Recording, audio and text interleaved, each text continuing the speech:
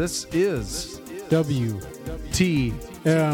Watch This Movie. What? How you doing? Oh, good for you. Oh, wait. I ain't drinking up. First, you gotta do the truffle shuffle. Obviously, you're not a golfer. Watch a few movies, take a few notes. WTM. Watch this movie. Welcome back to WTM Watch This Movie. I am Eric Mulder. Some of us pump, and some of us slump. Joining me once again is Mr. Positivity, Wolfie T. You crazy if you think I'm gonna walk up some dark alley with a loud orange hat on my head and a whistle. What's up? Not much, just getting over COVID, me and the whole family. It's going around. I probably gave it to you when we exchanged DVDs. That's probably what happened. I thought about meeting up today or yesterday to exchange movies again. And I was like, nah, he probably doesn't want me coming over, breathing COVID on him, even if it's outside. Although I tested negative today, so that's a plus. See, I never got tested, so I have no idea. Got those take-home tests. You get a bunch of them for free through your insurance, generally. I've never tested positive. Not yet. I've never tested, period. Tell us, bro, what happens the more you test? Well, the more you test, the more COVID you find. Indeed. That other voice you hear is Minnesota's own Zolly Becker. I want you to do me a favor. I want you to tell all your friends about me. What are you? I'm Batman. Hello. Fresh off his most recent Twitter suspension, which is funny because I think I introduced you with the same line last spring when he came on to talk about the Batman, and it still applies today. Problem. I think I was accidentally confused with Kanye West. Okay. I'm not sure what the problem was last week. It was very minor. You didn't see Jew/Jewish in your profile? No, I removed that because it's in now to no longer identify publicly. Okay. You know, say what else you are. So, like, I don't know. I'm still kind of Ukrainian, so that's good. What? So, what brought on this most recent suspension? Was it James Gunn? No. I don't know. I don't actually know. I think I thought something I said was a threat when it wasn't a threat, but it's AI based. Okay. It was very unusual because I wasn't anticipating it. You posted a screenshot, right? Was it one of those like you engaged in targeted harassment or something? Yeah, I never target harass anyone ever. That is what for peaceful charities are for. Mm-hmm. Well, hopefully, well, it'll be the last one now that Elon is in charge. Well, I mean, I don't know. I mean, I could. They could force me to pay, and then I'm gone. So I will not pay to use a social media site.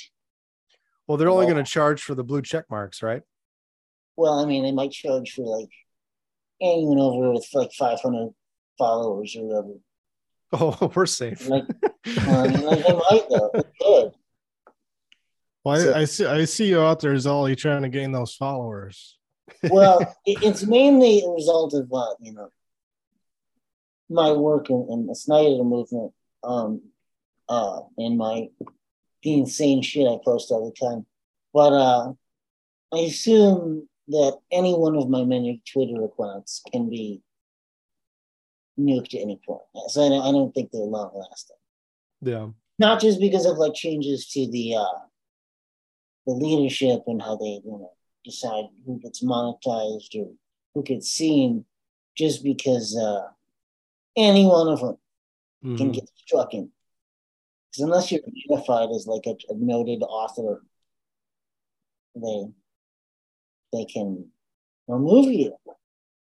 Speaking of the Snyder movement, we got Hamada. He's out. He's out. But what do you make of the recent Henry Cavill revelations with Black Adam, and he's back for more Superman films? Do you think it's going to lead to any more Snyderverse type roles, or do you think Zach's he's completely done now? No producing, no directing. It looks to me at the moment that, despite what anyone thinks, The Rock and $7 Productions, not production, whatever that means, they are actually in charge of the DC movies going forward. Not James Gunn? Well, I think James Gunn was appointed along with that other guy, that British guy, so they could be terminated. Because I don't imagine there's going to be DC anything much longer. It'll be like McFarlane comics starring Batman and more Batman. I just don't see that, lasting. And how do you have someone like James Gunn promote Ezra Miller the Flash? I mean, really, it's like they're Ishtaring it. Yeah, I don't know. I think the Suicide Squad got. I guess I never saw it, but it seems like it got a little too much praise, and I don't know if Warner Brothers / Discovery is they took that too much into account, and his success with Guardians of the Galaxy, we gotta pounce on James Gunn. Let's keep him in DC. It's going to be a big deal and change things. He's a game changer. Well, the Suicide Squad didn't even do well at the box office. Yeah, but critics loved it. It kind of sucked. The other one was better. The David Ayers one was better. Yeah, it was more like a movie. Yeah. The James Gunn one looked like amateur shit. Yeah, it's well, not like the problem is, at the end of the day, it all descends into that late trauma style that he championed. Mm-hmm. And nothing has any scope or scale. It's all it felt really small, and just the lack of verisimilitude. It's everything's a joke. He took the Whedon jokiness. Mind you, Gunn and Whedon have different standards of defenseless, disarming humor, but the Gunn thing is a little meaner. It wasn't funny either. Now, I liked the Guardians of the Galaxy movies, but the more I see of James Gunn's other stuff, I've come to realize it's probably because of the Disney interference in it, and not so much of what he put into it. Yeah, Slither was not a hit, Neither was his biggest hit, really, before Guardians of the Galaxy, is Scooby-Doo. But that's Roger Gosnell. That's his movie. Roger Gosnell, made teen movies and shit. He's a real, director, an actual one. You don't see him making anything anymore. But he's, was legit. I mean, if you forgive Home Alone 3. Which we do not. Okay. Is that the one with Scarlett Johansson? Yes. See, there's good in everything. Yeah, I am a huge fan of Night of the Creeps. And so when I first saw Slither, I liked it a lot. And then I revisited it, and I was kind of it didn't hold up as much for me the second time around. But I have it over there in the collection. It's just... Yeah, me too. It's one of those things. Memory was better than rewatching it. Yeah, it's the juvenility kind of... the hokey juvenility robs the comedy parts of it. Yeah. It's everything's gross. Grossness. Well, that kind of leads into our topic for today, which is namely a film, but a larger topic. We're going to be talking about sorority babes in the Slimeball Bowl-O-Rama. And I think that'll lead into a larger topic on B-movie horror. and B movie scream queens. Before we get into that, let's talk a little bit about Crypticon, which you attended, Zolly. Yes. And I was going to attend until Felissa Rose dropped out. But we both saw your pictures there. Looked like it was a lot of fun. You were with, let's see. You took a picture with Danielle Harris, right? Yeah. Danielle Harris. Who else? The porn star. Ginger Lynn, yes. Ginger Lynn, yes. Yes. Rob Zombie movie star. Yes, now, yes. Scout Taylor Compton. Okay. And, Rob Zombie's Laurie Strode. Yes. And Jennifer Banko. That was it, I think. Okay. Because the star of today's film, do you pronounce it Linnea Quigley or Linny Quigley? Okay, Linnea. Yeah, I think Linnea. Okay, Linnea Quigley was supposed to be there, but she also canceled. That's the one thing that bothers me so much about Crypticon. I'm sure it happens to cons all over the country, but they have these great guest lists, and then 5 of them, typically like 3 of the top 5, will back out, a month before it happens. That's why I always wait until the last minute to buy my tickets. I'm glad I waited this time.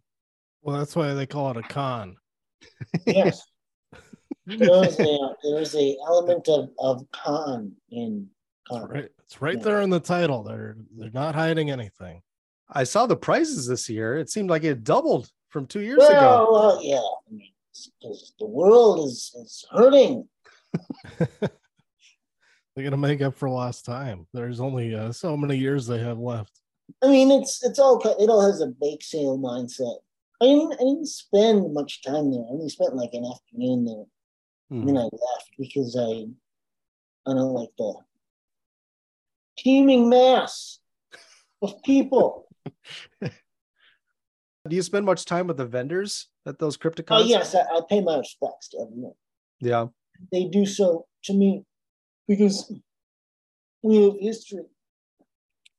And I told the people at the full moon table how excited I was about the then upcoming 4K transfers. And they smiled and they laughed. I'll put it with that.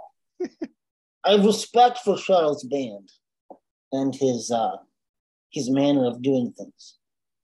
I mean, he sells mystery boxes, literal mystery boxes, physical things for like $800. And what's in it? It could be something cool. Really? Yeah, I mean, he does. Yeah, I mean, mostly. Does he do that through the Full Moon website? Yes, you can find an expensive box of an unknown full moon treasure, and you can do that. Well, that sounds like something you and Steve could get into at Cedar Cliff Collectibles. I have suggested. Now, there is a historical point about sorority babes and the Slimeball Bowl-O-Rama. Here's a fun fact. The VHS tape from Full Moon was the first sale that Cedar Cliff Collectibles ever made 20-some years ago. Wow. Yeah, so very timely. That's pretty crazy. Yes. I know Full Moon has a streaming service. And I don't have that. Of course not. No. I know that there's a lot of, Blue Underground titles and, recent stuff, but I do not subscribe to Full Moon or Children now as of yet. I tell you what, though, I was tempted when I saw the advertisement because it said, Full Moon, which, yeah, like you said, a lot of Full Moon or Blue Underground, kind of lesser B movie titles, but it was pretty cheap. And I think if you paid for the year, you got the Puppet Master Blu-ray box set. Now, I have not seen the Puppet Masters, but I am interested in at least a couple of them. Oh, well, I don't want to. The 88 films editions of that entire series are superior to the domestic edition, just slightly, and I mean that literally, just slightly, not like the way back. I mean, lossless audio, if that matters, if that's even a perceptible reality in 2022. I'm not sure it is. I know that going forward, Full Moon is still using normal Dolby Digital, and I don't begrudge them that because, maybe there's no difference at the end of the day. I say there is, but maybe there is no difference for something like Dr. Madrid. But anyway, I digress. Yeah. How are the Puppet Masters? I've only been interested just, I guess, in the original 3 maybe, but I know S. Craig Zollar wrote, I think, the most recent one. Yeah, the remake. The remake is, it's okay. It's hyped. Is that the one that's called The Littlest Reich? Yes. Okay. Yes. Because I just figured that was another sequel, but that's a remake. It is a remake, and I have a feeling that Charlie Band is very upset about it. I just have a feeling. Because, like, when they made Puppet Master versus Demonic Toys in Sci-Fi Channel, he was like, that's not a real Puppet Masters movie.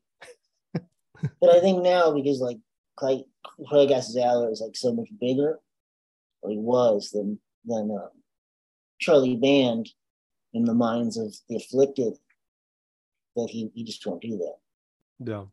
I've seen the first Puppet Master, and I didn't like it at all. I found it hard to get through. David Schmoller directed Puppet Master, and he directed Pitt's Tourist Trap for a band. Okay. Puppet Master was still an Empire Pictures movie, I think. And the funny thing is, Paramount owns Puppet Master. The original Puppet Master movies, they actually own them. They don't act on the copyright, but they do own them. And that's really, there's like a detent about full moon stuff. But anyway, the first Puppet Master movie is kind of like boring because there's like a mystery about who's killing these people in this building.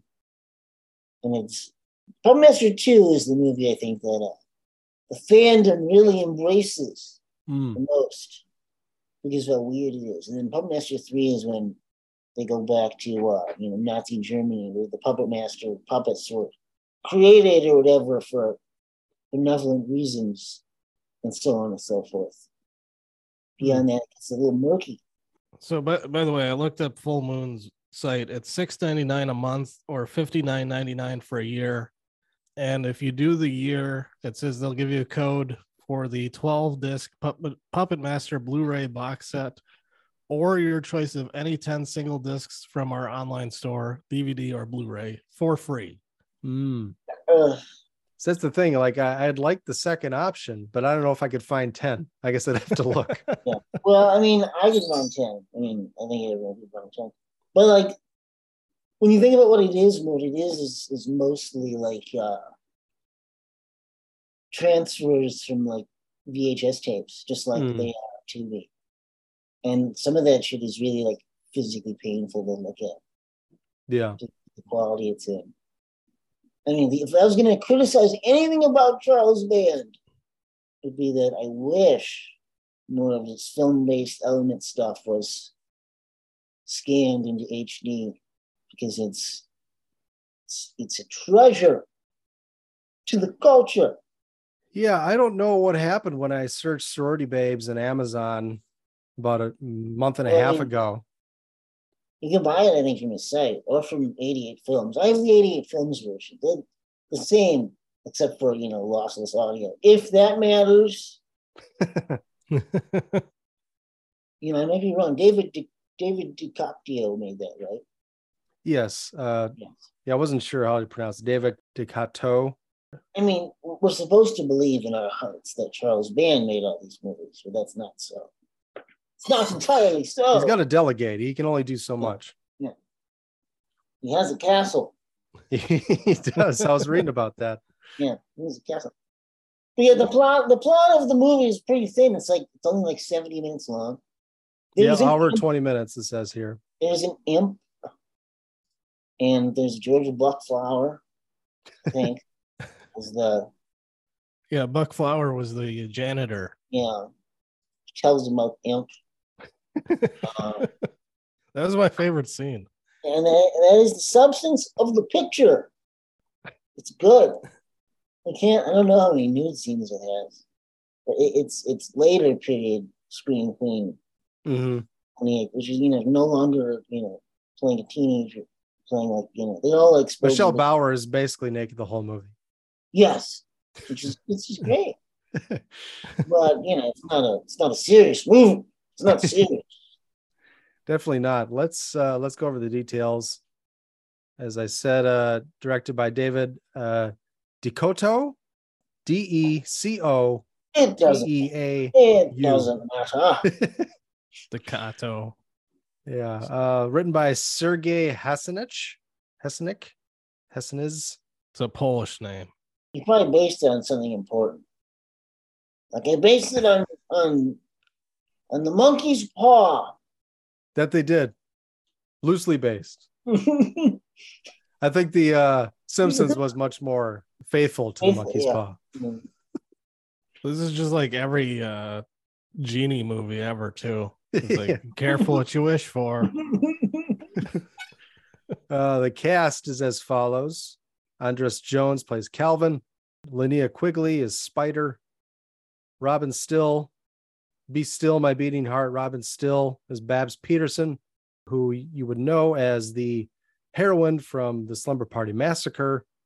One of my personal favorites. A truly great movie. That it is. And the sequel as well. Brett's a big fan of the sequel, I know. The sequel is a better movie than the original. So it's not really a movie. It's like a statement on Andrew Dice Clay. But also on like Nightmare on Elm Street and like pop culture. But it's not, it's not a sequel to Sterling's movie, I don't think. Sequel in name only. Yeah. We did an episode on the first two Summer Party Massacres. We did a double episode a couple years back. It was a bit of a marathon recording. Yeah, I like both. Well, all three are pretty good, but the second one was my favorite for sure. It's more uninhibited. They really go for it. Tried something different, like Halloween Ends. Yeah, well, they're gonna make a lot more Halloween movies, so it's okay. At least they try to make it fun. Yeah, don't fixate too hard on any one installment on any one of these movies here. Unless you're like, a 14-year-old and like it's really important. But assuming that isn't so, they'll make a Halloween, 14 for Halloween's 45th anniversary. They have to. By that time, I think Jamie Lee she's basically going to take over her mother's role from H2O. She's going to be some ancillary character that's not Laurie Strode. There are other Laurie Strodes to be had, but the money machine is the shape, and it has to operate. Can't be dormant that long, or else people might not buy the video. Yeah, Nick Castle will start playing characters like janitors and shit like that. But by this point, Jamie Lee's just playing herself on those movies anyways. Well, I mean, all pissed off and angry at everybody. It's the current Jamie Lee. Like I don't want to sound like one of the people on the internet, like another person on the internet. But I mean, each movie is a snapshot of the then present day expectations of what a Laurie Strode would be. Yeah. Of like a sequelized Laurie Strode, not 1981 Laurie Strode, or 1978 Laurie Strode. But I'll take Steve Miner's version any day of the week. That movie is better, and Halloween Resurrection is better than the whole Blumhouse trilogy.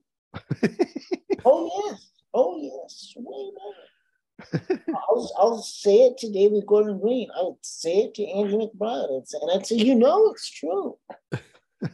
In your heart it's true, because those are the original H2O is a big fucking movie. It's like big. It was like as big as Godzilla 98 almost. Yeah. And like it's huge. and he cuts his fucking head off and he's dead. No, I love H2O. That is the biggest Halloween movie. And that's Steve Miner's movie. And that's just how it is now and forever. But Resurrection just pissed all over it. Resurrection is, I think, a step in a sustainable direction, actually. Because the idea is always to just put Michael Myers in a situation and play the theme music. and hilarity ensues. And once you remove the lore and the dogma and the stigma of the Jamie Lee Curtis thing, you put him in a house with a bunch of strangers and, have, Tyra Banks and Busta Rhymes watch it live stream. That's, you've got some Hellraiser 4 level thing going on. It's kind of like the Texas Chainsaw 2022. Well, good is good. Yes. Don't criticize the good thing you're getting when you're getting it. No, I love Texas Chainsaw 22. It has a joie de vivre, an existential mandate to exist, a happiness, like a love. I've also heard that any sequel that has resurrection in the name is going to be one of the best in the series. Oh yes. Well, because Well, Joss Whedon did the first one, right? The first Texas. Didn't he do Alien Resurrection? Oh well, no, that was Jean-Pierre Jeunet who made that. Didn't Whedon write it? Whedon wrote it, but Okay. At the end of the day, he thinks for some reason Alien Resurrection was bad, and people didn't like it for some reason, and the logic of the story, the logic of an expressionistic action sci-fi movie featuring the xenomorphs. They thought the casting was an issue or something. It's I don't know what it is. I think maybe him and Winona Ryder had a problem. I don't mean to speculate what Joss Whedon. But he didn't direct it. But he talks about it like he did. And I think that's why Jean-Pierre Jeunet was like, you make movies for morons and mansions. Because Jean-Pierre Jeunet is sentenced to Netflix in America because we don't go to movies anymore. Mm-hmm. We don't. His movie with the Smart House, The Big Bug, is pretty good. It's better than I don't know if it's better than it's as good as any piece of shit sci-fi movie that you see. But you don't see any sci-fi genre movies anymore. You see things like Jurassic World, Fallen Dominion, and things like that. Mm-hmm. Speaking of which, that what do you call it? The stand-up Jurassic World. Did I tweet the picture at you, or send you the picture of that? Probably, yes. That is yours if you want it. I only collect 2 toy lines, and that's Star Wars, the vintage collection, the fake vintage collection, which is modern Star Wars shit on a fake vintage card, and garbage from NECA. I don't buy Jurassic Park toys. It's not a toy; it's the display. You're the card. Oh, standee. Oh, the standee. Yeah. No, that was about a triumphant acquisition at the store, where an entire standee of Walmart exclusive Star Wars toys, with the standee and figures inside, was bequeathed to us from a bequeather. It was a full one, and that was a truly remarkable bestowment upon Steve and his respect in the toy car. There's a full standee with other stuff in it. It's pretty cool. I haven't opened the box yet, but I would assume it's a big stand-up Chris Pratt, probably a couple of Velociraptors, maybe Bryce Dallas Howard. Maybe he's even doing the Jeff he's doing Goldblum. the hand thing that he does. Oh yeah. Well, what happened was after I found that standee, is I tweeted I'm addicted to getting standees. I don't think I am, but I want getting Star Wars toys just by themselves now isn't enough.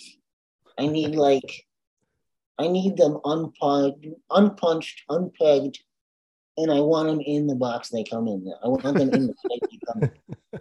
And because of the Walmart Clone Wars exclusive 50th anniversary wave, I am spoiled in that regard, and I want it that way.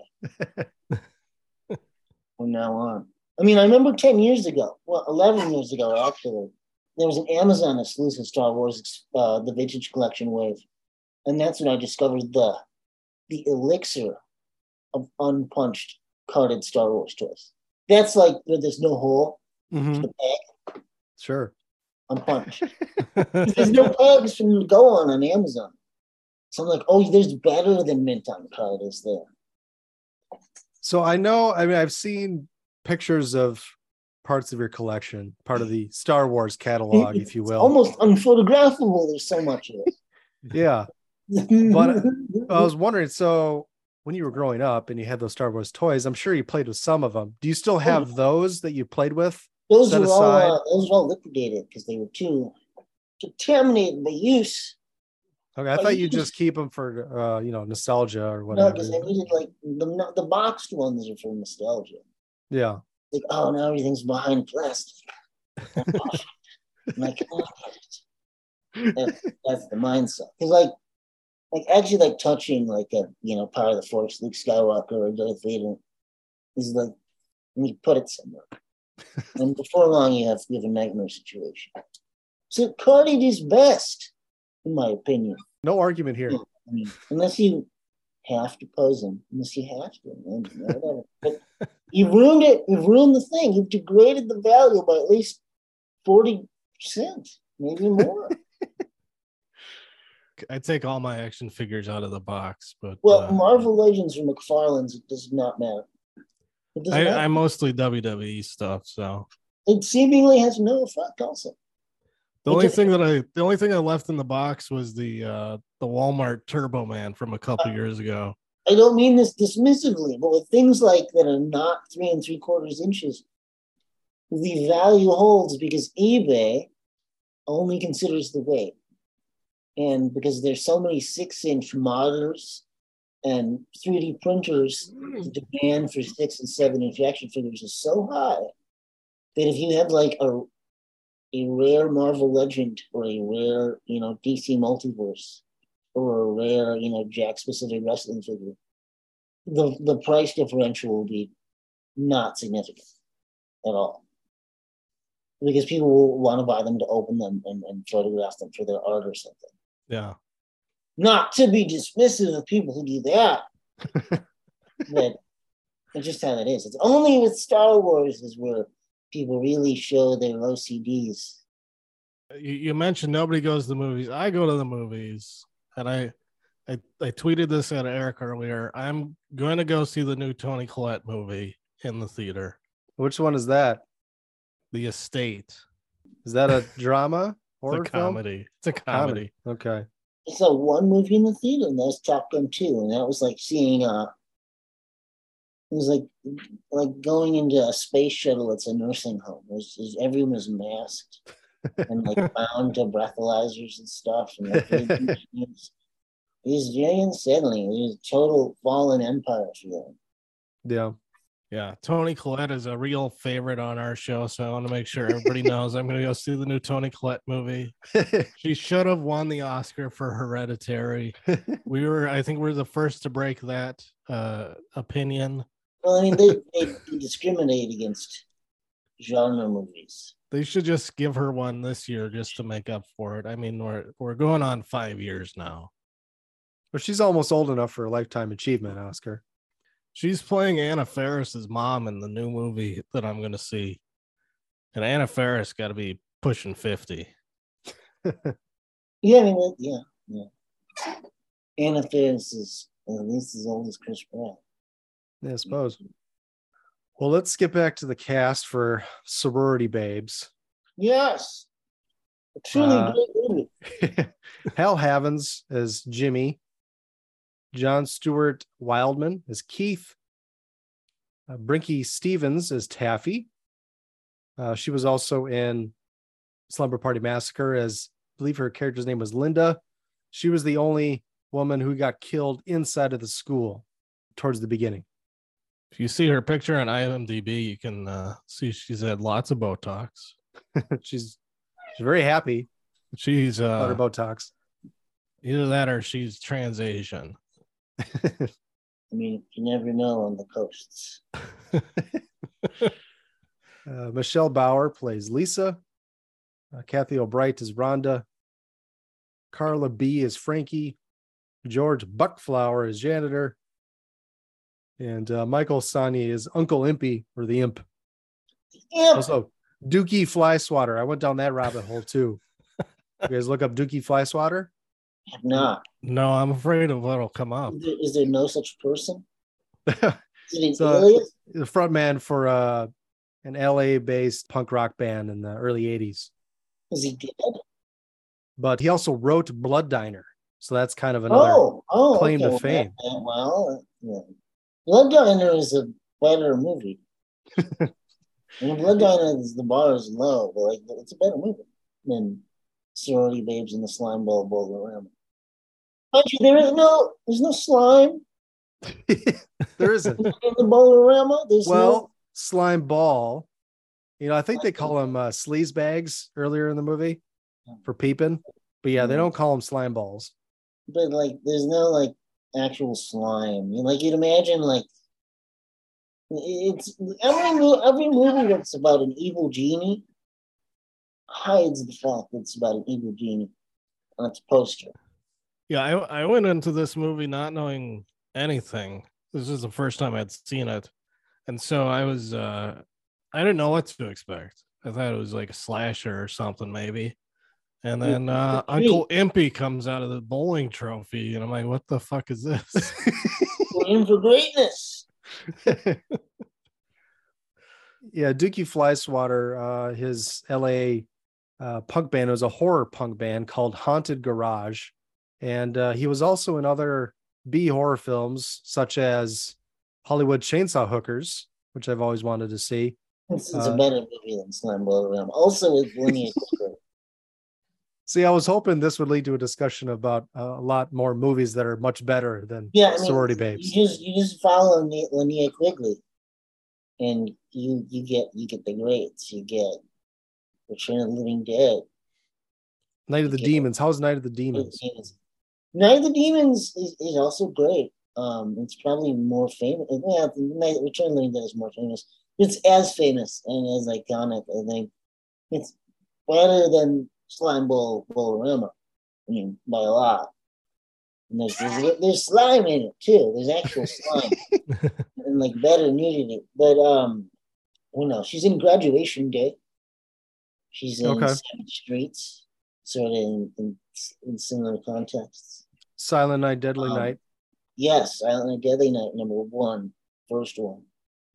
She's in the Guyver for a second, but I think she's playing herself. So that doesn't really count. But it's great. The Guyver is a great, underrated Japanese superhero movie that everyone should see. Starring Mark Hamill.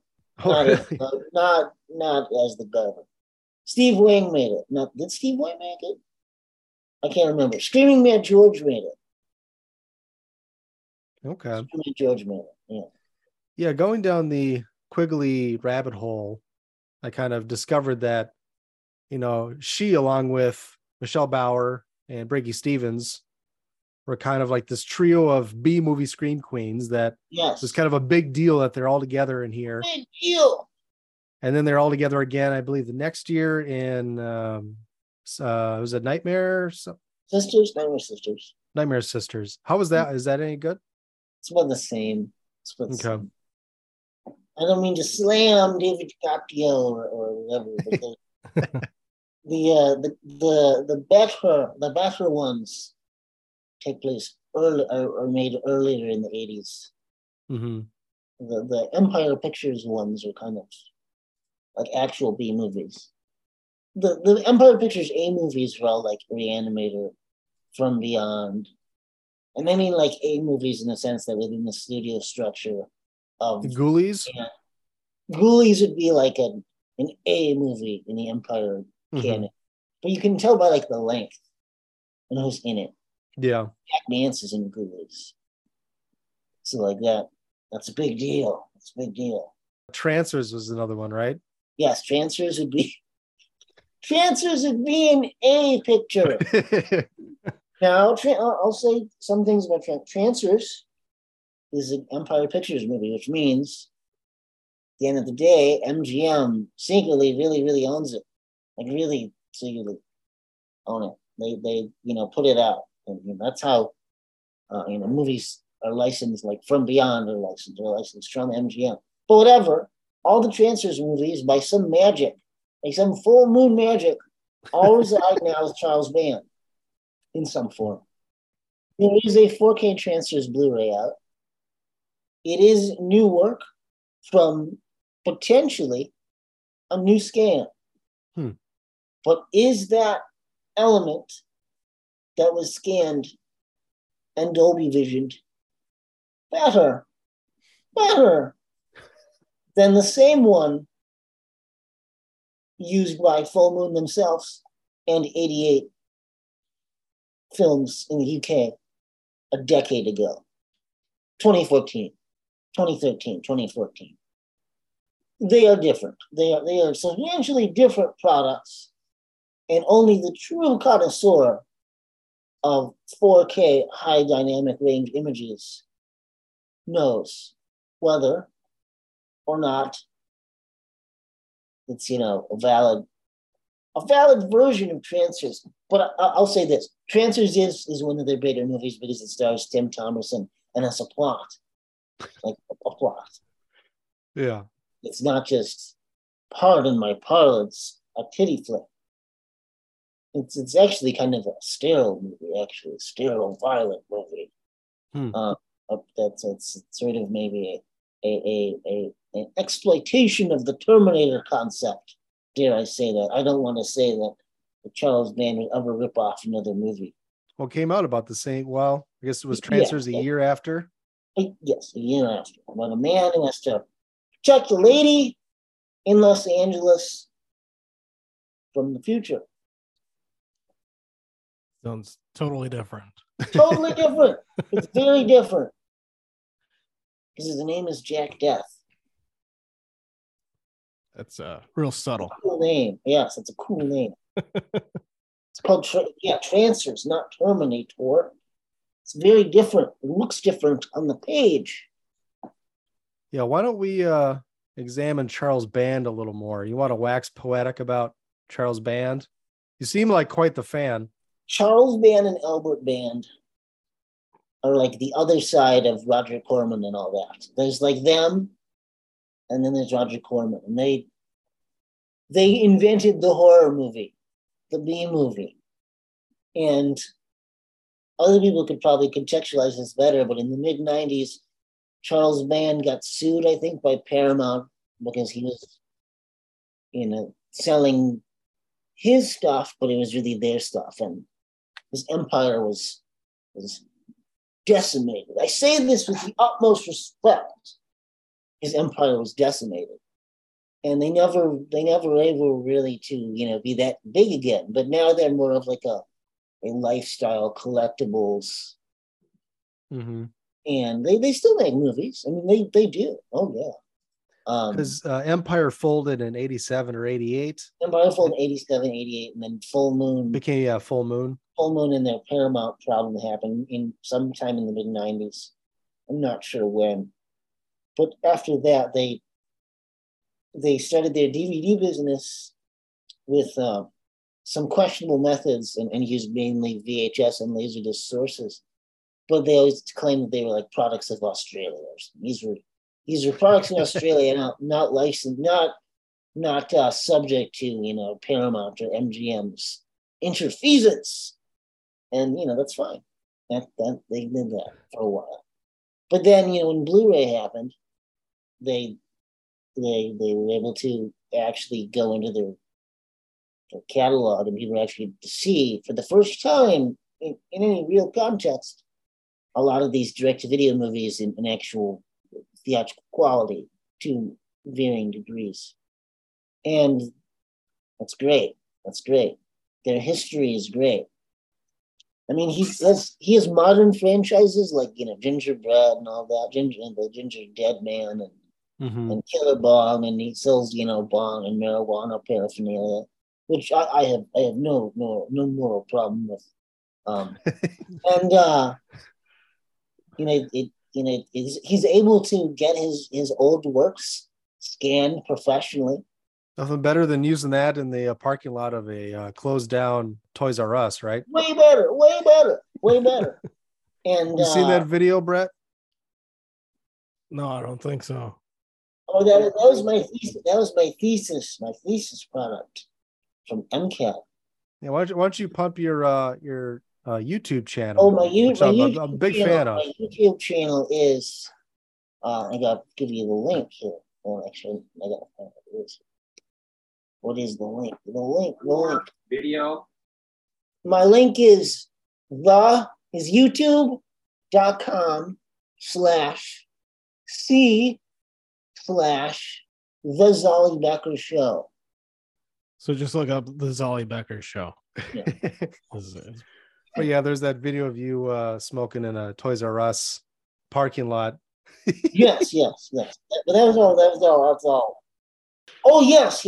But you do have some more artsy films, short films. I consider all my work to be above board because I'm an artist, and nothing I'm ever doing is questionable or open to judgment of a negative kind. I think that my intentions are always benign, benevolent, and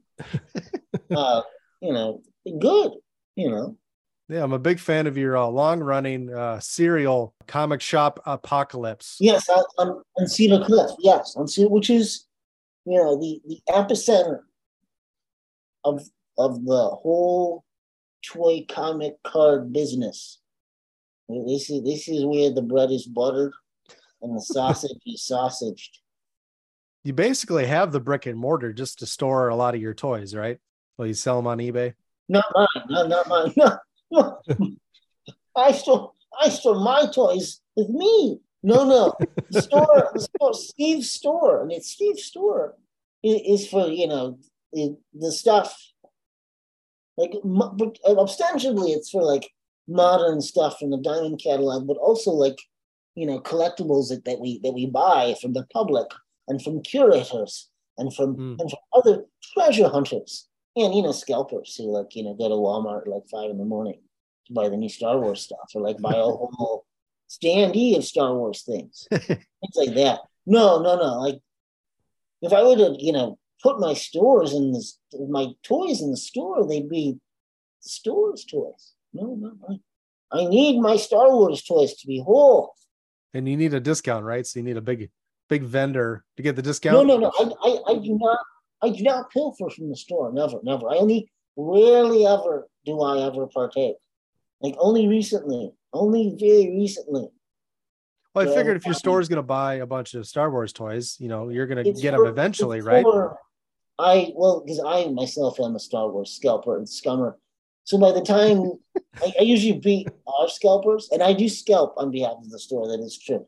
I'm not dishonest about that. But me or the scalpers were better than Diamond's catalog, and that's not a slight to Diamond's operational capacity and potency. But I got all the Obi-Wan toys before they sent them to us, so I'm not gonna wait. God damn it! Why should you? Yeah, and I go to Target every 14 hours like everyone else does. So you gotta take advantage of it. Yeah, there's gotta be something good to happen there. As I'm going to start doing at the theater now that I'm a manager, I can just start screening whatever I want, almost whenever I want. Awesome. I miss popcorn the most. I miss popcorn so much. So much. Come on down for a screening whenever you want, pretty much. Thank you. I will definitely do that at some point, I think, probably. When's the last time you were at Lagoon Theater? Lagoon Theater? At least 4 years. Well, it has not changed since then. I can guarantee you that. I haven't gone since college ended, I don't think. Okay. And I haven't, Just curious. Not like I'm avoiding the area. Like I'm avoiding it. No. Well, you should nowadays. Oof. Well, people keep on getting shot. Yeah, Lagoon is fine. The Lagoon area is fine because of how rich it is. But is it? I don't know. It's been gentrified, but everything's kind of closed down too. So there's like the Uptown looks like it's a bunch of empty apartment buildings with Uptown looks like it's gone. But it's semi-open businesses. The Uptown made a lot of mistakes in their relaunch, in my opinion. Mm-hmm. Their future chairs were terrible. Their old chairs, they're old. The old Uptown is better than the relaunch 2012 Uptown. Yeah. And we all know it. You know it, and everyone else knows. Well, I was there. That's when I started working at Uptown Theater was 2012 when they reopened. I mean, they ruined it. They totally ruined it. They ruined the Uptown. Sorry.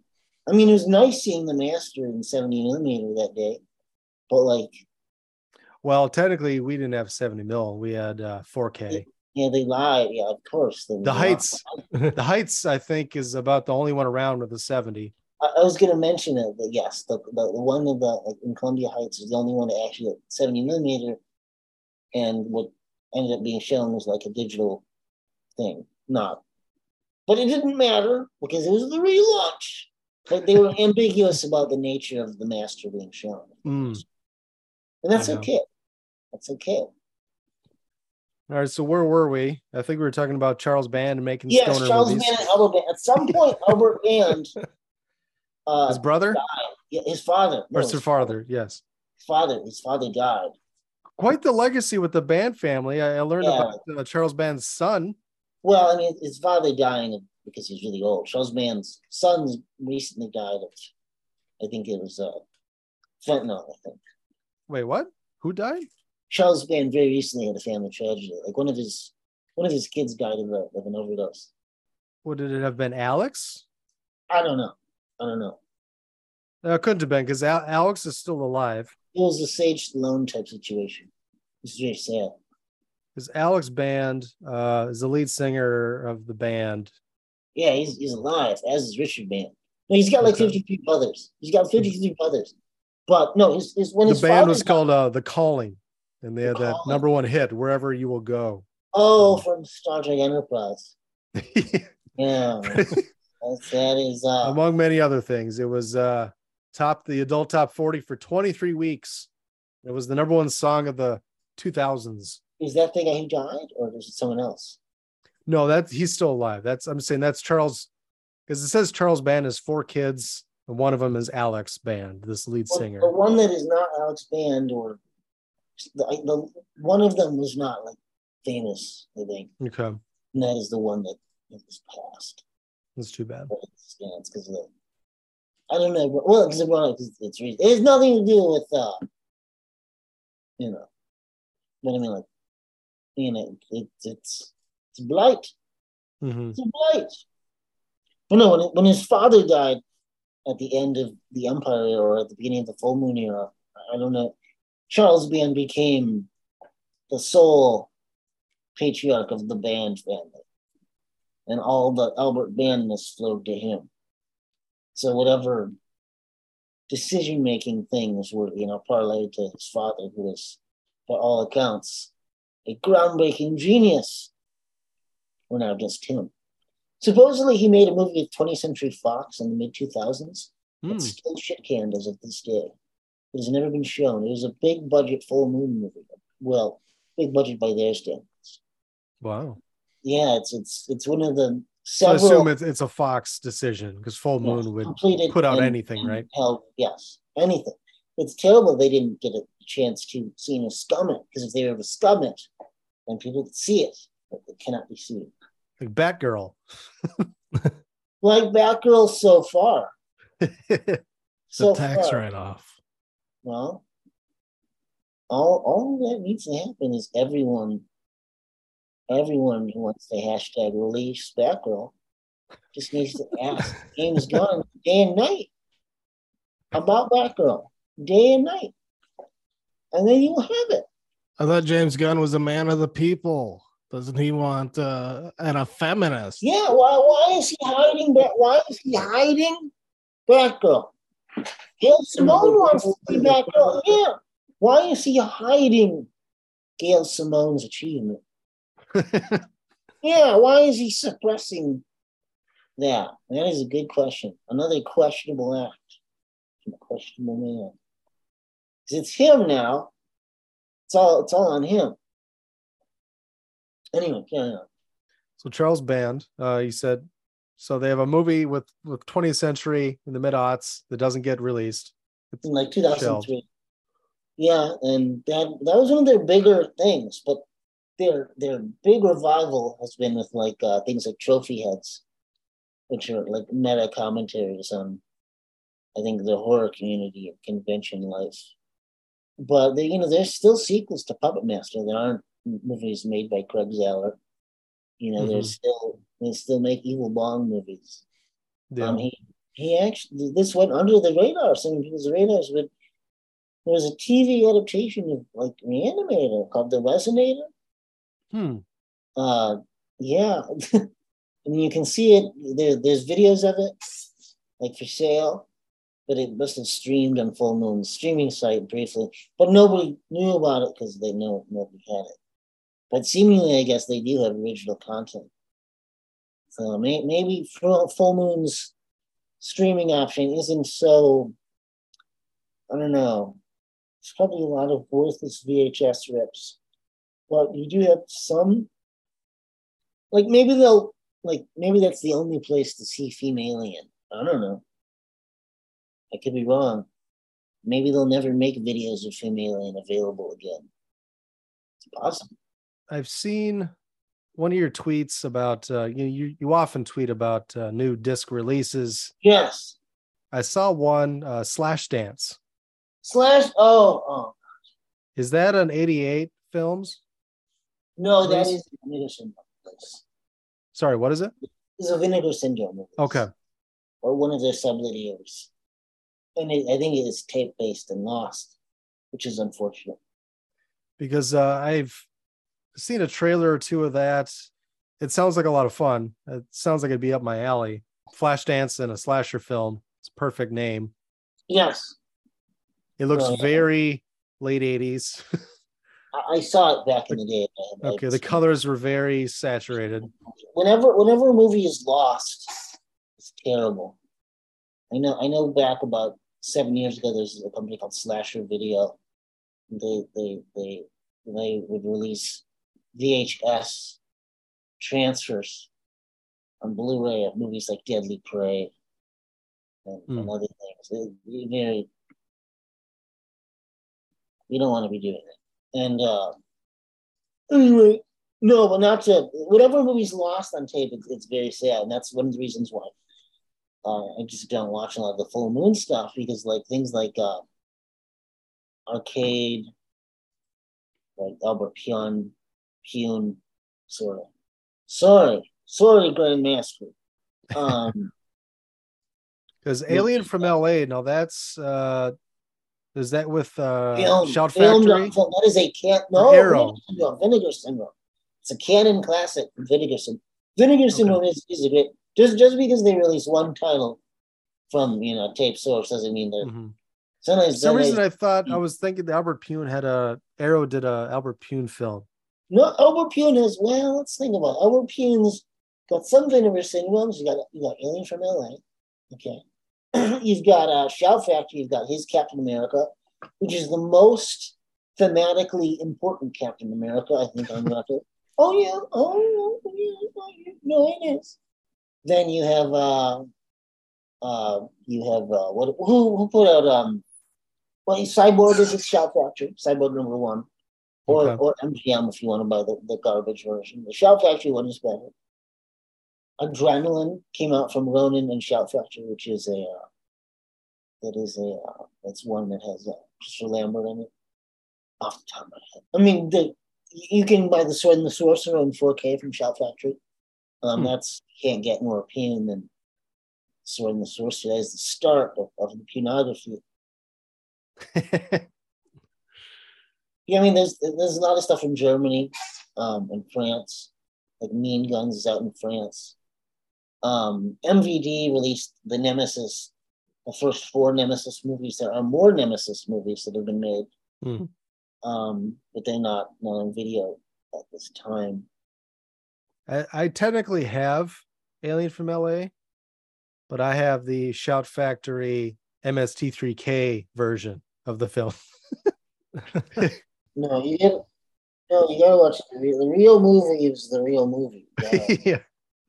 You gotta get it the next time Vinegar Syndrome has the thing. Gotta get it. I think I recorded it off TCM Underground a couple years ago, but I never got around to watching it. It is the only time Albert Kuhn got to make a fairy tale. And, well, that's not true. Like Cyborg is a little bit of fairy tale also. It's his Conan. I think Cyborg might still be on my DVR. Well, I mean, have you seen this controversial director's cut of Cyborg? I haven't seen any version of Cyborg. Oh shit! Cyborg is a difficult movie.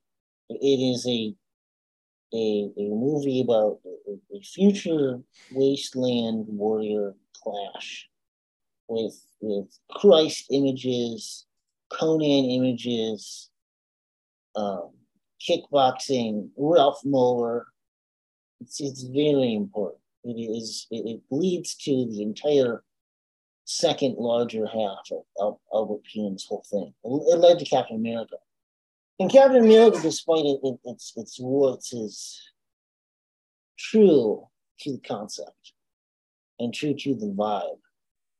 And the vibe is shock and awe and blood and terror. And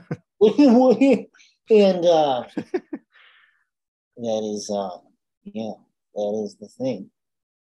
And maybe Jean-Pierre Jeunet was right, and he was thinking especially about Captain America. Because as a Frenchman, Captain America is obviously very important. I don't know. So to summarize, Charles Band, basically Roger Corman, but for horror films, B-movie horror comedies, if you will.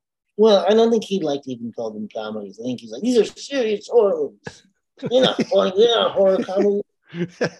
He's got a super serious manner about him. But I mean, Roger Corman tried to do important movies like The Intruder and other things. I don't think Full Moon. I don't think Empire has any movies about important stuff.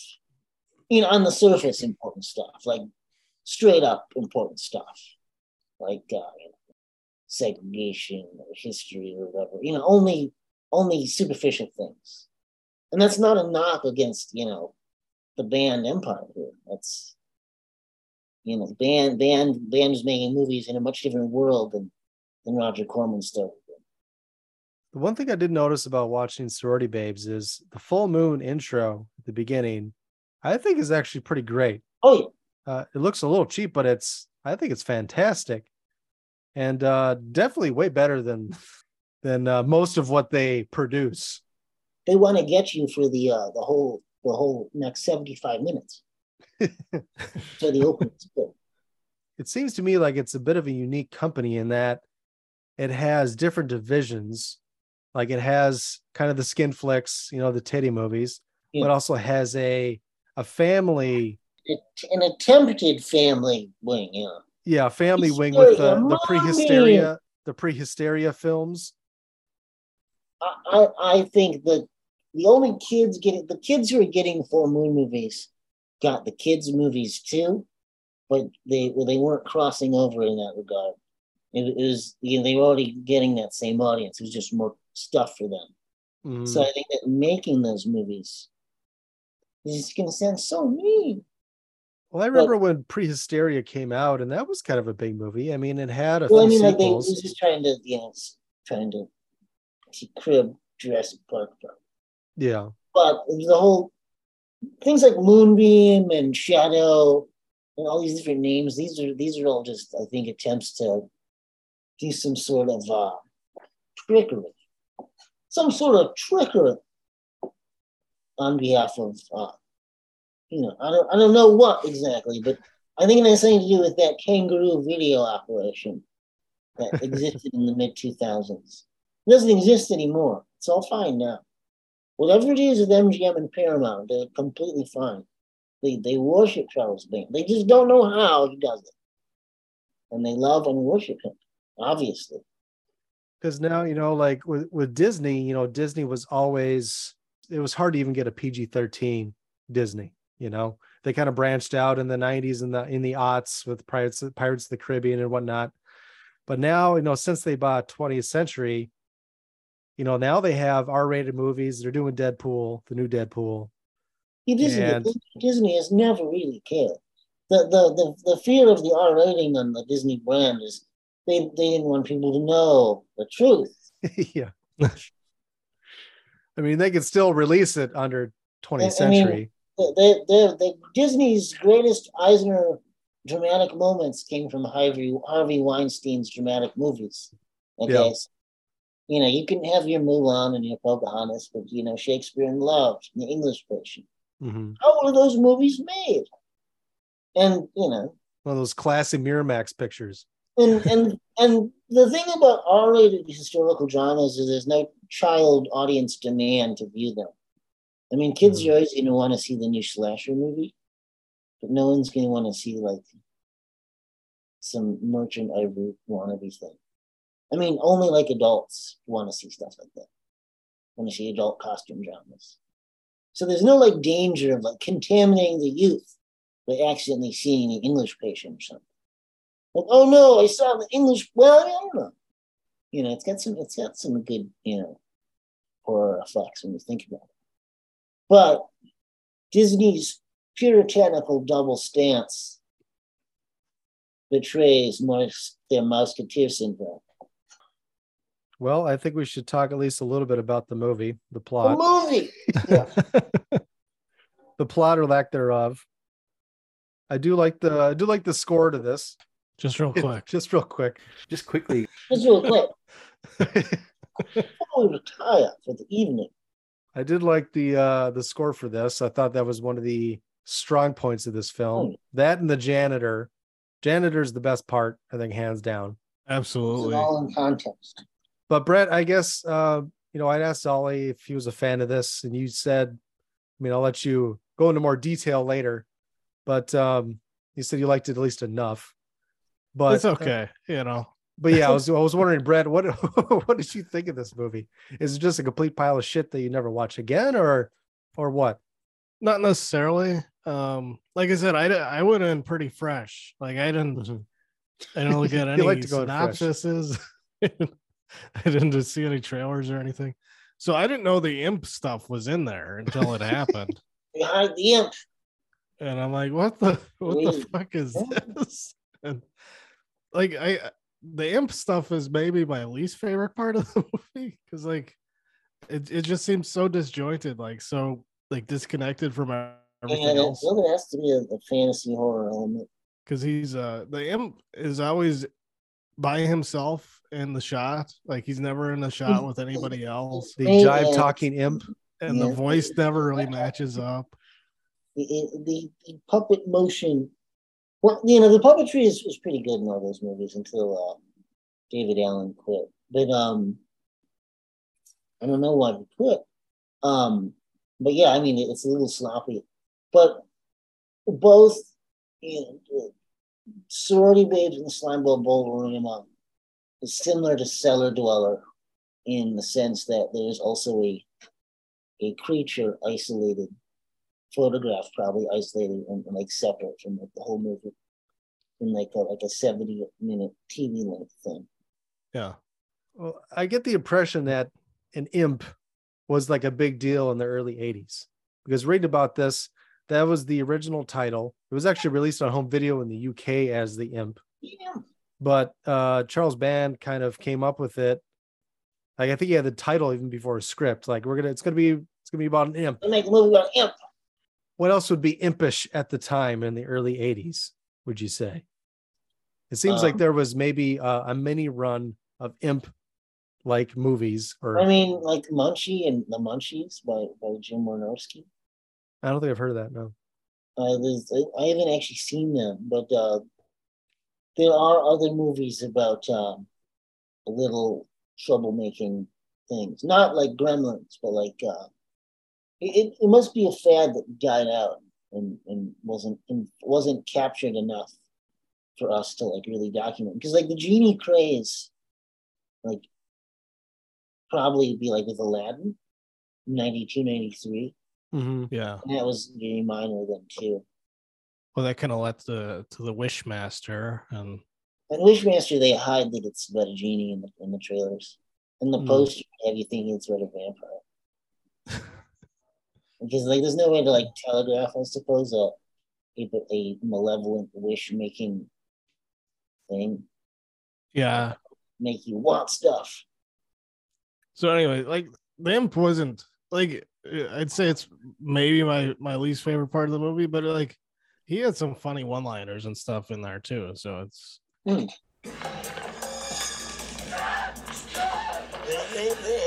lip is going to get tough. Fun.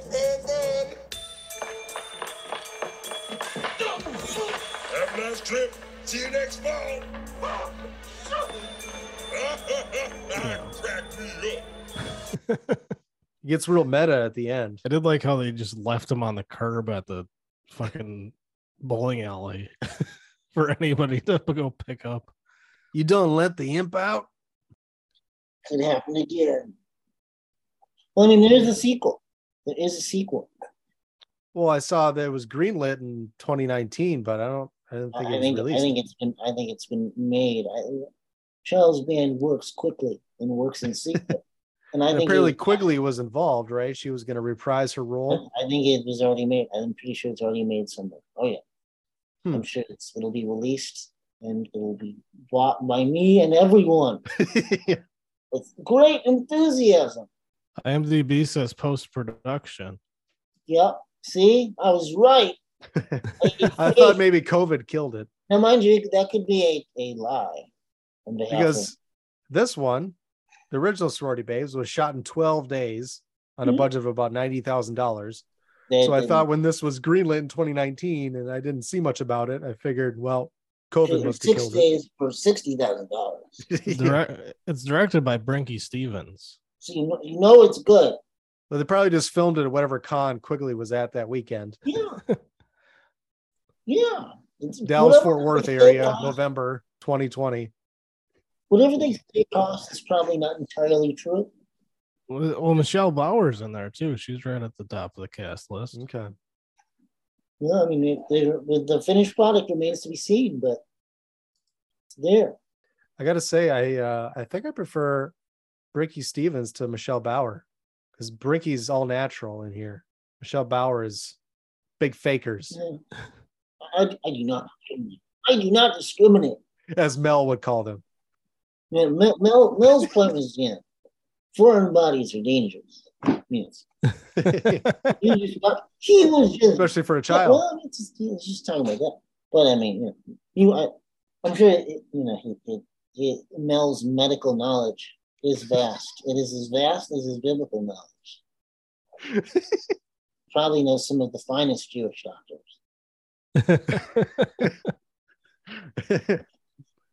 I did like I liked when the guy got his head in the like the ball shiner. The bowling thing. And then they bowl it down the lane afterward. That's pretty cool. Yeah, I think there's a couple of bowling kills. It's probably why they said it where they said it. Because why else would you set it in a bowling alley? I mean, it's an unusual place to set a movie. Yeah, the bowling alley wasn't actually connected to the mall in real life, but I think it works well, even though, I mean, around here, there isn't typically bowling alleys connected to malls. But there's not a lot of bowling alleys left around here. Yeah. Just in general. The mall that this was filmed at was the Plaza Camino Real, now called the Shops at Carlsbad. They couldn't get the what's that mall that the Sherman Oaks Galleria? They couldn't afford the Galleria. The definitive movie mall, the Sherman Oaks Galleria. That was they couldn't film it, I guess. Well, it wasn't an Arnold movie, so they're like, well, we're not letting you film here. The whole thing with the Empire Pictures is about time and expediency from what we can see on screen, and sometimes what we can't see on screen. With the budget with this film, or I should say lack thereof, they obviously filmed at night, but they filmed this over 12 days. This was a Clint Eastwood production. This is one, maybe two takes, and that's all you're getting. And with the shoestring budget. The special effects were pretty good for, what they had, but everything is kind of done off screen. When the head's chopped off, it cuts away and you see a head flying. But they have a couple of good latex heads in here with the fat guy. I forget his name. Jimmy. Yeah, Jimmy. They stick his head in the bull shiner or whatever you call it. I think that's what it was. Yeah, that's I was trying to figure it out too, but I'm guessing that's what it was. It took me a minute to get the joke that Frankie got turned into the Bride of Frankenstein. Well, I mean, when you get it, it's funny. But everything in that movie is kind of like make you roll your eyes. It would be funny if it was funnier. It sounds like something I would write. It's not quite funny. It'd be funny if it was funny. It's not quite funny. I mean, Empire's best stuff is, Reanimator, From Beyond. That. Yeah. And that's, Trancers. And they pulled Taffy. They pulled her apart. Taffy. Visual. Well, see, I didn't even think of that one, Brad. The whole thing with the genie is the genie makes you a milkshake. You ask for a milkshake, he makes you. So the movie should lend it, but it doesn't. It's like you presume the audience is drug addled or drunk or otherwise inhibited mentally in some way. Not like like people watching full movies are stupid, but like it's not. People aren't watching it with a serious eye. A serious eye. This film it gets off to a rough start. I think it's these three guys that. Judging by their, I guess, behavior on screen, you wouldn't think that they'd be best friends, but apparently they are. Because it doesn't seem like any of them gives a fuck about the other one. They're all into different things. Like, yeah, it was almost like they would just happen to be roommates, and then like they were forced to associate socially because they didn't have any other friends. Or I guess maybe they were part of a frat. No, I don't Although think they don't a frat. mention that specifically. I was trying to figure out what movie the guy was watching. Kelvin was watching at the beginning. Creepazoids, which was the director's film that kind of got him noticed by Band, and Band had to do this. Which is, Creepazoids is the same as. Creepazoids is in like a storage locker or something. It's almost the exact same as Sorority Babes and the Slimeball Bowl-O-Rama. So there's a succubus. Okay. So just no imp. So there's a succubus in it. Yes, yeah. The succubus is opposed to an imp, which is they are. What's the difference between a succubus and a zombie? The succubus is like Did you see that South Park where Chef got engaged to his succubus? Yeah, that tells you all you need to know. The succubus is like a lady who entraps you with her feminine wiles. Never lets you go. And then she eats you. Yeah, eventually. Yeah. Lucky. When she's done using you. Sucks the life out of you. All gone. then it's your turn. You guys watching Creepazoids, drinking beer, looking at Penthouse. They decided to go over to the sorority. It looked like they had a popcorn bag. Peep on the girls. It looked like they had a popcorn bag out of the movie Repo Man. Just had popcorn on it. It was a white label. Well, I mean, it's entirely possible that some of that stuff ended up there. But they had like name brand other stuff that they're like. He was reading a Penthouse magazine, and I think they were drinking Budweiser. Yep, drinking the diesels. Calvin gets drunk on one Budweiser. He's drunk the whole time. Yeah, puking all night. He finally starts to loosen up, or I guess get back to normal towards the end. So he gets quickly.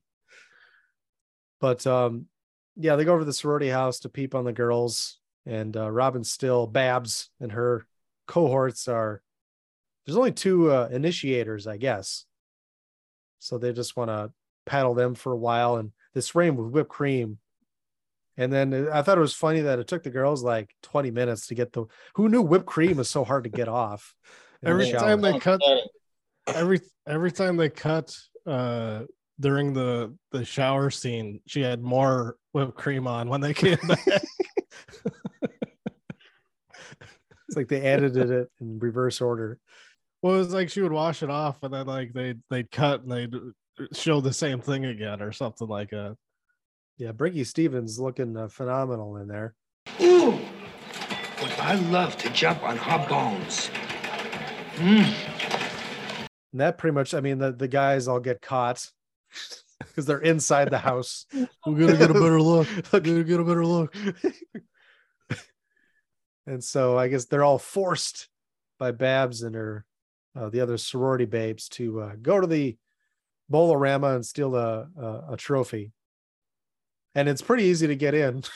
You just got to open the door. Well, you find out later that Spider, which is I think that's her Christian name, is in there robbing the place already.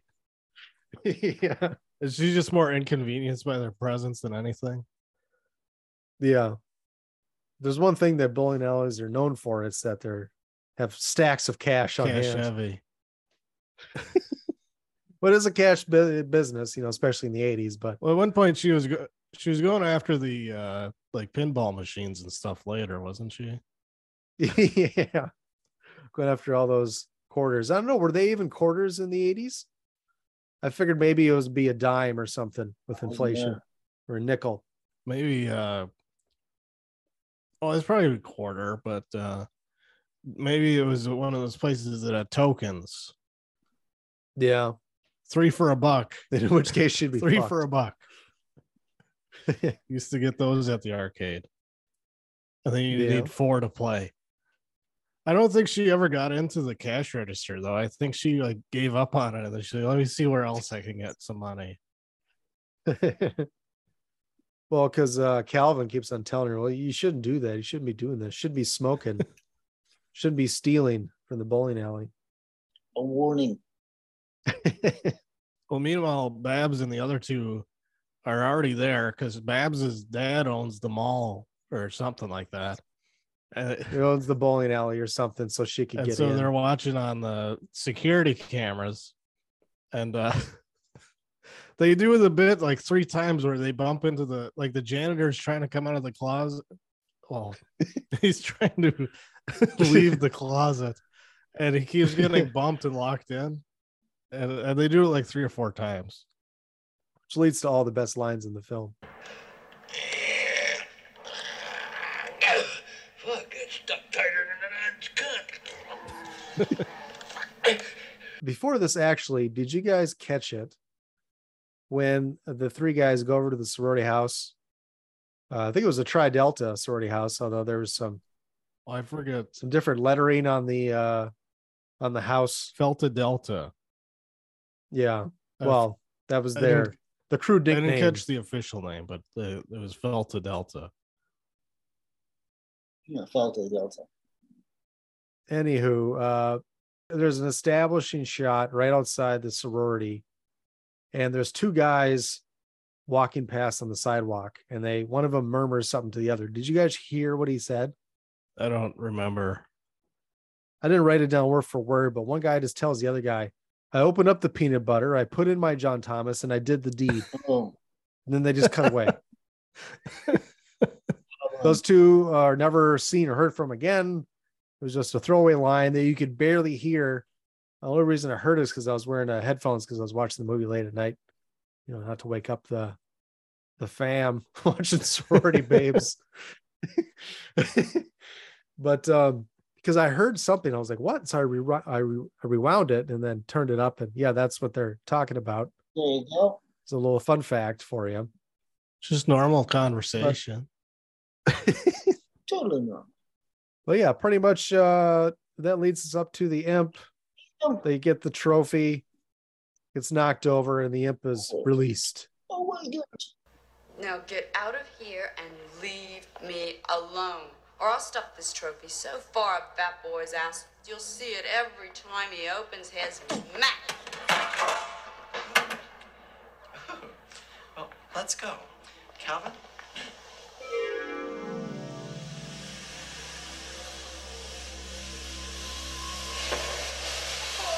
So cool!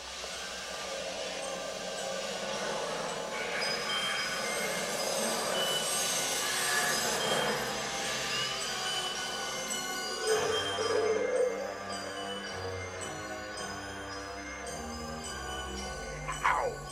It's about time, too. Holy shit. Oh, unholy shit. Babs, did you plan this?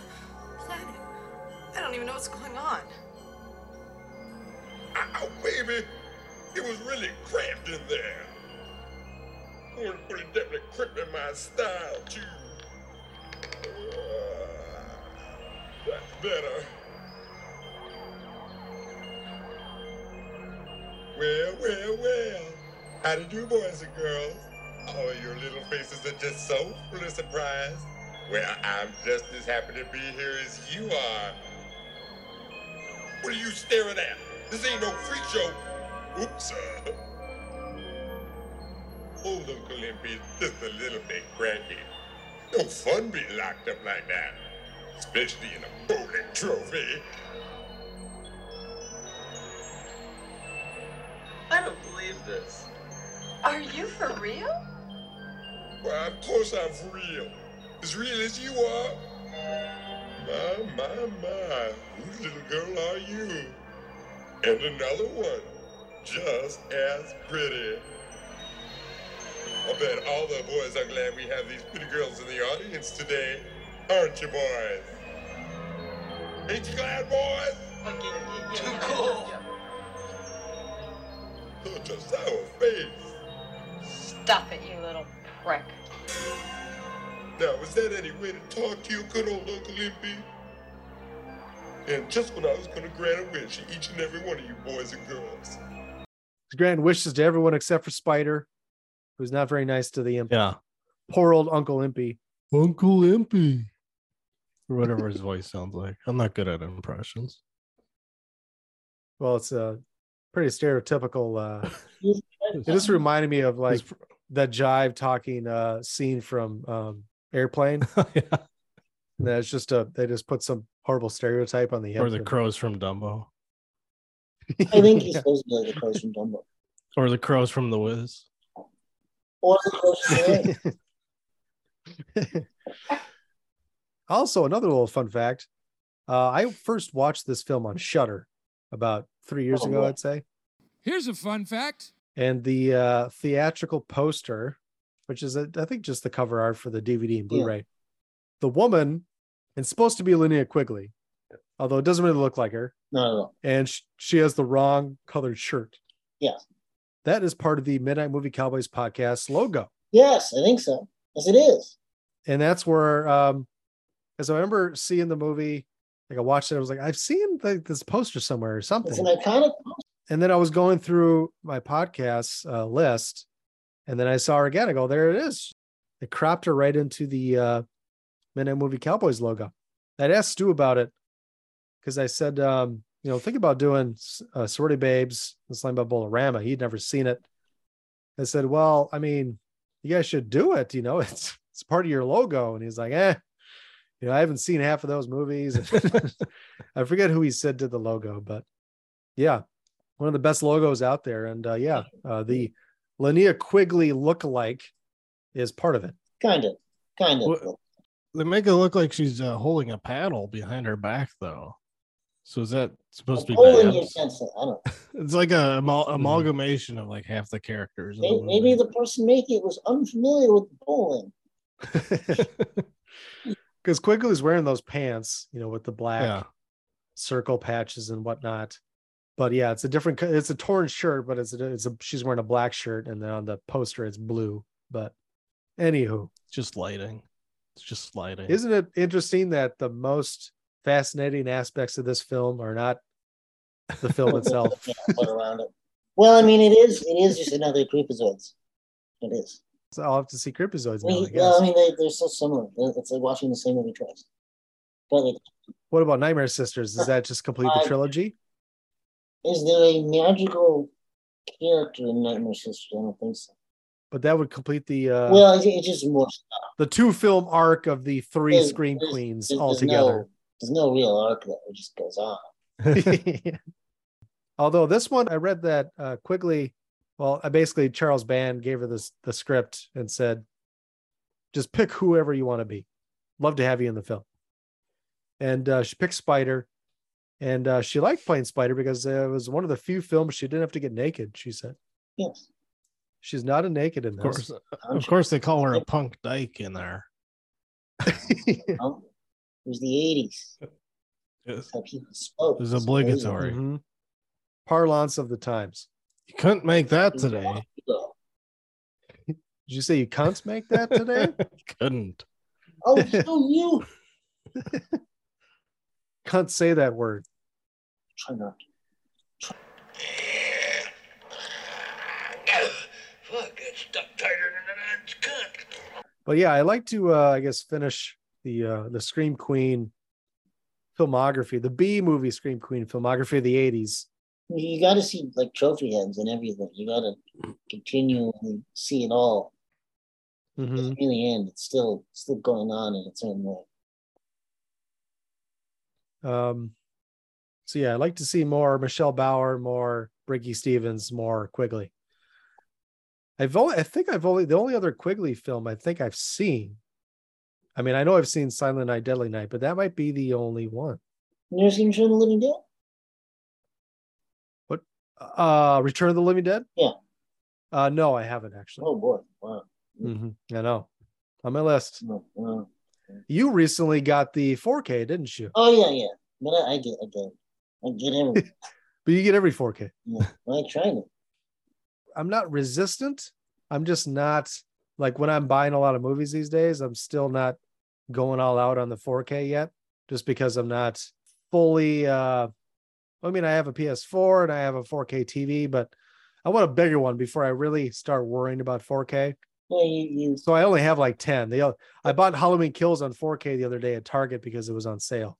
They're all made to be seen on OLEDs. That's just how it is. I mean, you can and I don't even like Halloween Kills, and so it's kind of depressing that I'm buying a 4K of a movie I don't even really like. But compulsive buying is a part of our hobby. I mean, I'm a completist, so I got to complete. I'm gonna have to get Halloween Ends too, probably in 4K. Yeah, have to. So I look good on the shelf next to each other. On Target, it was only $15, and I'm thinking, well, I'm losing money if I'm. How did you see? They took it off of Peacock, so I couldn't watch it because I wanted to even though I didn't care for it, I wanted to rewatch it before Ends came out. So I figured, what the hell? Let's get another 4K. Because Best Buy has some good deals for 4Ks. You don't even have to rewatch it. The new one takes place 4 years later. Big Mike shows up about an hour in. I wish it was like the early Friday the 13th where they give you the recap. Yeah, people are hostile about recaps. They don't like recaps anymore for whatever reason. Yeah. Terrifier 2 kind of starts that way. Oh, really? A little bit. Well, yeah. So was that a Fathom event? No, it was included in A-List. But it was, I don't know, it was some other distributor that I wasn't familiar with. Bloody Disgusting was one of the producers on it, which I didn't realize. Yes. That's like, no wonder they're pushing the shit out of it. Good for him. Well, that's the Bloody Disgusting. They're in on that streaming service, right? What's the name of that streaming service? Screenbox? Screenbox? Yeah, because it just debuted on there. Yep. Yeah, and then after the movie, they had like probably a 10 or 15 minute clip from one of Bloody Disgusting's podcasts where they interviewed the director and star and kind of talked about behind the scenes stuff and where they're going to go from here. Because it's open for more sequels for sure. Keep the Art the Clown business going. I loved it. It was fantastic. What's his name again? Art the Clown. No, I bet the actor. Oh, David Thornton. David Thornton. Okay, yeah, because I saw him at Crypticon, the last one I went to, which was 2019. He wasn't at this one, unless I'm wrong. Yeah, he was at 2019, I think. Yep. He's usually. I used to follow him on Twitter, and then he got banned because all he did was threaten Republican politicians. He doesn't like me or something. He's like he was very mad at them all the time. It was like all he could do is just tweet mean things at them. Well, it's part of being an actor, I think, is reminding your fellow actors how hard you'll go for them, fellow actors, going full Marina Sirtis. But that's his. He I don't know what his beef with me is. I don't know. Maybe I was mean to him at a convention. Did he block you? No, I did. When he used to be my Facebook friend, but he unfriended me. So I don't know why. Wow. I do not know why. And it's like it's like some art school shit right there, dude. And it's so he's definitely got a problem with me. Definitely. Because he was 5,000 Facebook friends, He picked you out. He picked you out in particular. This guy's got to go. 4,900. Maybe you said something nice about a Republican. I'll say this: he's not the original Art the Clown. I'm just saying. Yeah, I haven't seen the.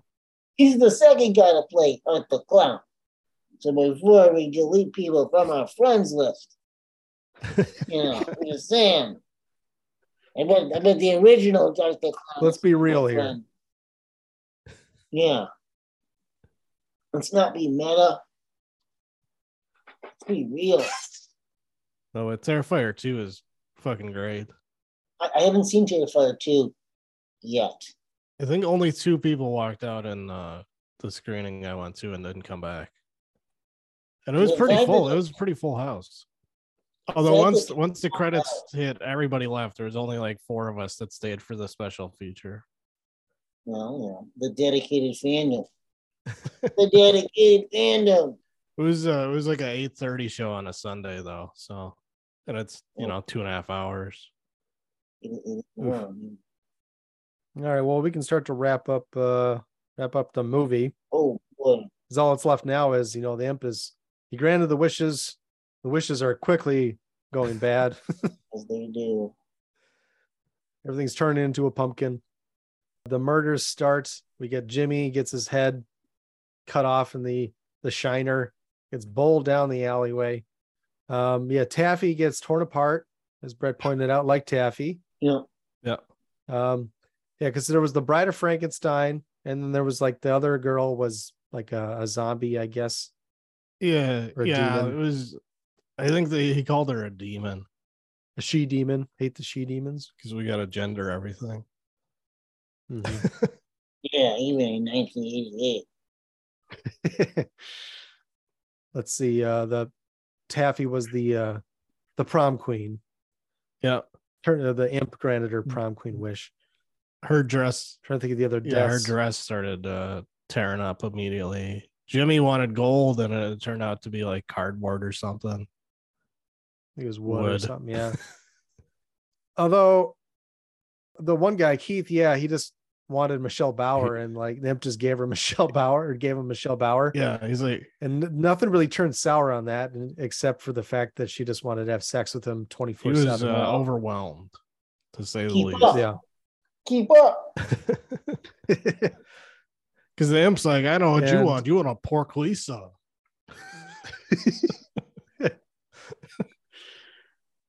What becomes of Lisa? I forget. At the end, I think she gets shot. Lisa and Keith. No, the she demon, she gets shot. Babs gets turned. Yeah. Babs is running around. Babs gets turned into like a dominatrix type. Only 2 survivors at the end, right?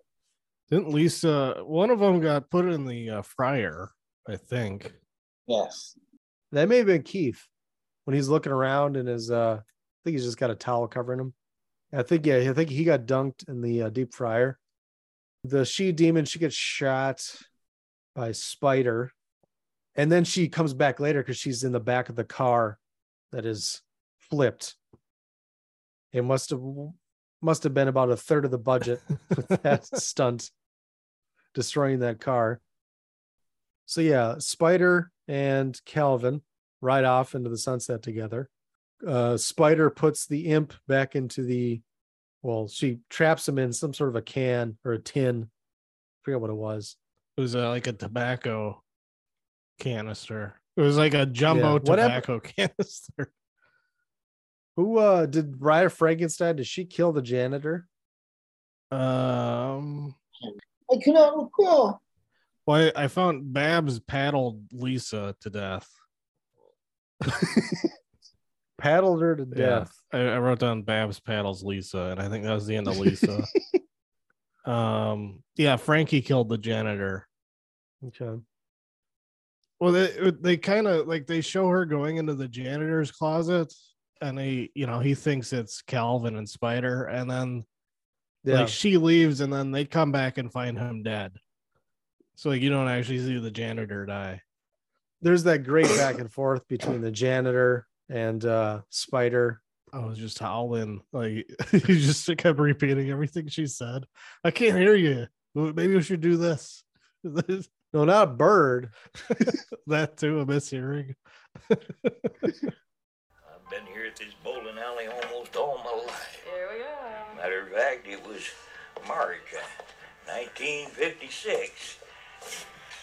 You see, there was a fella named Dave McCabe used to come in here all the time. He loved to bowl, but he was just terrible at it, don't you know? I mean, just awful. Every time he picked up a ball, it'd end up in the gutter. Well, folks, they laughed at him and they made fun of him. Then one day, McCabe came in and he bowled a perfect game. And he kept right on to doing it. Every one of them perfect. Strike every time. He even won the league tournament that year. And that's when all the terrible things started to happen. Everybody who'd ever made fun of or laughed at old Dave, I mean, even just a little bit, they started turning up dead, and I mean awful dead, all ripped apart. It was a terrible thing to see. Enough, Pops. Yeah, you're right. They did call the cops. And the cops figured old Dave done it, and they took him away. Poor fella. He died that very year in the gas chamber, just 2 days before Christmas. Sounds like an awful mess. No, he never did confess. No, sir, right up till the very end, he said he never done it. Said he used black magic to call up some sort of imp, to help him out and be a better bowler and all. And then he said things just got out of hand, and this imp just started killing everything in sight. That is really the most stupid damn story I've ever heard. No, it wasn't a bird. It was an imp. An imp, you see. No, Dave told me that, and I believe him because I was there. I seen them bodies. Oh, it was terrible, terrible, terrible. But how'd the imp get in the trophy? What? How'd the imp get in the trophy? Oh, that. Well, McCabe told me about that just before he got arrested. You see, he trapped him in there. It seems an imp, when he gets trapped up in close places like that, he loses all his powers, like old King, what's his name? Solomon, that bottled up all the genies like you read about. And you just left him on a shelf for 30 years. Well, hey, I ain't gonna mess with no black magic. Besides, everything was fine till you kids let him out. So what are we supposed to do now? What? What are we supposed to do now? Well, you trap him like McCabe did, I guess. You do what old King Saul would have done. Right. We just get him in a headlock, kick him in the butt, and put the little shit right back into the trophy. It really sounds like no problem to me. I'm sure you can handle it, Calvin. I hear tell something about turning magic against itself, but I don't know how you do that. I think what you gotta do is probably get him in a headlock and kick him in the butt and then stuff the little shit back in the trophy. Great suggestion! Well, at least we know what we're up against, so probably the best thing to do is go find the others, huh? Okay, let's do that. Now listen, I want you to wait here. You lock the door and listen for us, please. I'm sorry, I can't hear you. This dang thing's going on the blink again. Here. I said you wait here, lock the door, and listen for us. It still ain't working. I tell you what I better do. I think I better wait right here and lock the door and then listen for you. Oh, great idea. Good idea. Yes. Come on. Yeah, he definitely keeps it watchable and kind of speeds it up after the first slow 15 well, minutes. That scene goes on forever. That's got to be like a 10-minute scene. But it's hilarious. Like, I can't hear you. I'm just going to wait here And wait to hear you, listen for you guys. Well, I've heard you could use black magic to beat black magic, but you probably don't know how to do that. So maybe get them in a headlock, kick them in the butt, and put them in a container. That's what they do. I could have used more scenes in the mall. Seems like they could have used. I didn't have the access they wanted. Yeah, I mean, they're there at night. Yeah, you see the Woolworth, you see the Payless shoes, the JCPenney. The opportunities were endless, but all squandered, I guess. Yeah, they must not have paid enough. Maybe they just had one night access or something. Gas ain't cheap. Keep it in the common areas. Stay out of the stores. You can do stuff next to the fountain, but don't go in it. Yeah. Back when you could just smoke cigarettes willy-nilly around the mall. Because Babs is smoking. I was like, God, that would have been fun. For those indoor rules. I suppose we could rate this. It's hard for me to quantify Sorority Babes in the Slimeball Bowl-O-Rama. Let's have our guests go first. If you need a little reminder, our scale is it's a 5-tiered system. The top of the heap is ASAP, watch this movie as soon as possible. Then it goes down to soonish. Then to eventually, which is kind of our basic stamp of approval. And then last resort and never. You don't want to be part of the dreaded never category. Well, for me, everything's in ASAP, the utmost emergency urgency. ASAP. That means now. So you can see all 3, all 4, all 5 in order. Right now. So when this comes out on 4K, you're going to get it? Absolutely. Absolutely. Provided it's from an original element. And not like, oh, he scanned a Monsters HD Cinetel scan again from a printout or something. That kind of chicane. The DVD I have is okay. It's decent for a DVD, the transfer. But, yeah. So you're saying if I get the Blu-ray, I should get the 88 films Blu-ray? Well, they're both the same, and and it's more. So they use the same transfer element. It doesn't really matter. Supporting the I mean, if we're going to be Sorority Babes purists, then you get the 88 films one. Okay. So, okay, so you're rating it an ASAP, huh? ASAP. Okay, what about out of 10? Like a 4. Okay. All right, Brett, what would you rate it? I think it's it just falls into the last resort. It's fairly entertaining, but I think you could you'd be okay if you don't see it. It's a last resort. Yeah. I'm with you. I remember when I first saw this, I liked it a lot more. Definitely would have given it an eventually back then. Watching it again now, like, I don't know, I must have been just drunk enough or just high enough or something watching it that I had just a blast. But, as he talked about earlier, Charles Band, he makes those stoner pictures. He does. So I think if I were to consume a nice it may help. THC beverage or gummy. It may help. Provided which is legal now in Minnesota. Provided it's all good medicine. Yes, of course. I think I'd have a heck of a time. Yes. There's still some fun to be had. Some laughs, some tits. Every Empire full moon movie is essential. Cannot be stressed enough. They're all essential. Brett, what would you give it out of 10 since we had Zolly rated? 5 out of 10. Whoa. Okay. That's about 4. Hey, I don't want to be boring, but I'm going to go with Brett. I'll get last resort and 5. It's a last resort. Now, you guys rated it higher than I did, and I said it to immediately. You gave it the ASAP rating. ASAP. But I also said on a scale of 10 in front. So the WTM 5-tiered rating system is a little skewed for Zolly. It's skewed. There's excitement. It may not be the best scale for you to be rating movies on. Well, gotta see it. Well, what did you give didn't you give the Batman a never? It was like a 2 or 3, not like a 9 or 0. Well, like you have to see it because it's a new Batman. You can't not. I saw they're making some kind of Penguin spinoff. I can't remember if it's a series or.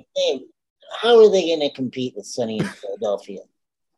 I mean, really, you're going to have Colin Farrell in a rubber man costume versus Danny DeVito doing the real thing. I mean, that's not going to work, J.J. Abrams. Save you some money. He just plays a Guido. That's all it is. Yeah, but it's like a floppy rubber costume. To me, it's like Colin Farrell could have like been Batman. But they're like, let's put you in let's have you made up like John Burke and thinner. That's the beginning. The beginning of Thinner. Yeah, the beginning Thinner, not the end. All right. Anything else you guys want to bring up about this film or Charles Band before we get into fun facts? Buy the domestic edition if you want to support domestic full moonism. If you want the LPCM track, the lossless original mono. I mean, if they make it in 4K, the mono might not be lossless. I'm not saying there's a 4K release in the pipeline, but I wouldn't put it past them. You can always scan the element again. Well, rest assured, if there is a 4K release, I know I'm probably going to hear about it from one of your tweets. Rest assured. Why don't you pump your Twitter handle? Oh, my Twitter is Zolly Becker. My Twitter name. Yeah, I know. It's my name. It's my name. You have a few of them, though. Yeah. But you have a couple backups. That's my professional one. That's my professional. I want to have, only nice things said. There's no evidence of any online hijinks or Snyderian crusade. And for all of your collectible needs, head on over to Cedar Cliff Collectibles in Eagan, Minnesota. And can you buy anything online? No. I mean, you can buy stuff on an eBay store where our online store is like a Web 1.0 GeoCities piece of shit. And like it's like just like we're here. We're in this strip mall deal. This is where our address is. Yeah, like this is the number. Like photos of like comics from like 12 years ago. But like we still have comics. So like, come on down. But like, it doesn't matter. Like you show like a row of comics. Anyway. Well, like people just use Facebook and Instagram and Twitter. I suppose I should make a Twitter for the store. But then I'd have to be like really behaved. Like really really, oh boy, like really so nice. Steve wouldn't want to run that. Well, Steve like has no patience for like that whole clout thing. It's just too cool. He will not suffer. He will not suffer. So I mean, his Instagram is just our toy Instagram, which is good. The toy posse doesn't like us for whatever reason. That's another weird thing. It's not an Art the Clown level beef. It's weird. I have no interest against them. I think, okay. The toy posse, I mean. All right. Well, let's get into fun facts here. Hey, everybody. Here's some fun facts. There isn't too many. Probably just a couple we'll touch on. We already gave you plenty of fun facts. Zolly with the wealth of knowledge on Charles Band. Sorry, that's my ear squeaking. That's all right. Really David DeCoteau said this is the only film he directed where he was continuously drunk, and so were most of the actors and crew. The set had an open bar, and they put it to good use. Which seems to me like if you have a production budget of $90,000, you would think an open bar would be the last thing you would spend money on.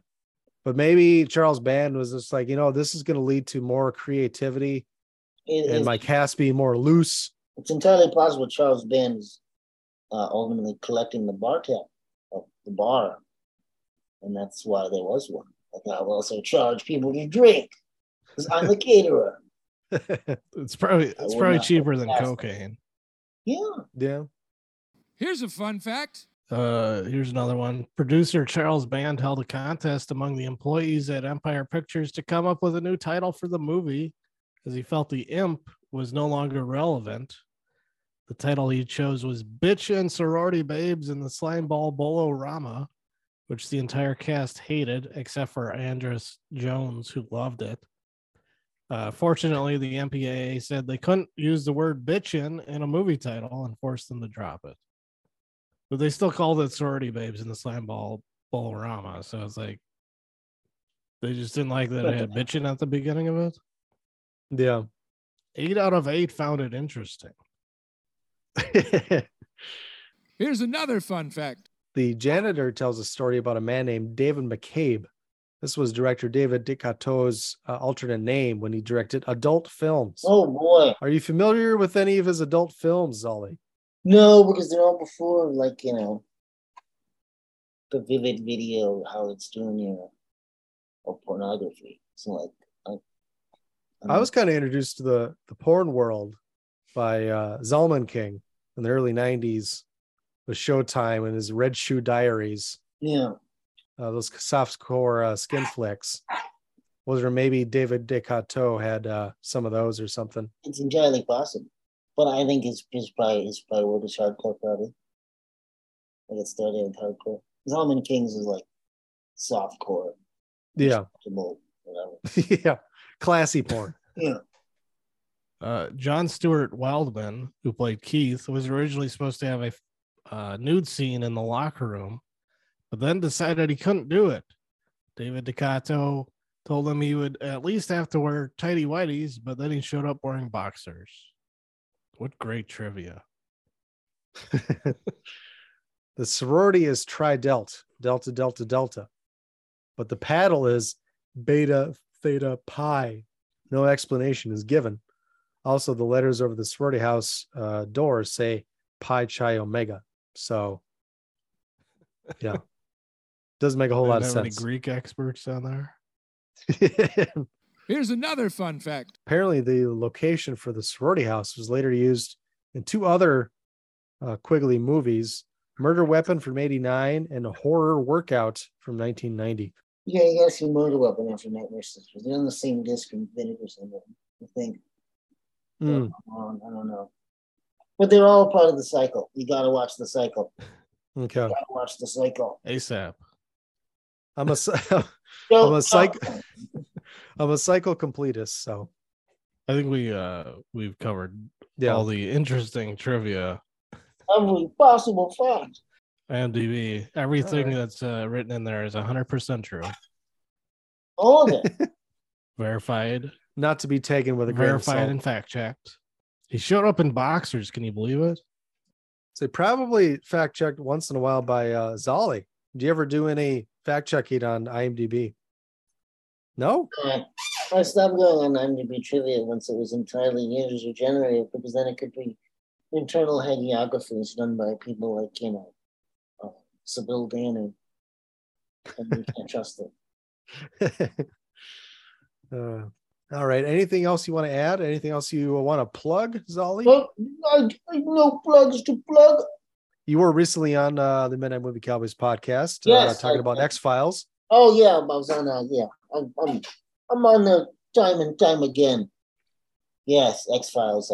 One of the Pusher, I think it was. Yeah. Do you have any other upcoming episodes with them? Probably. I don't know.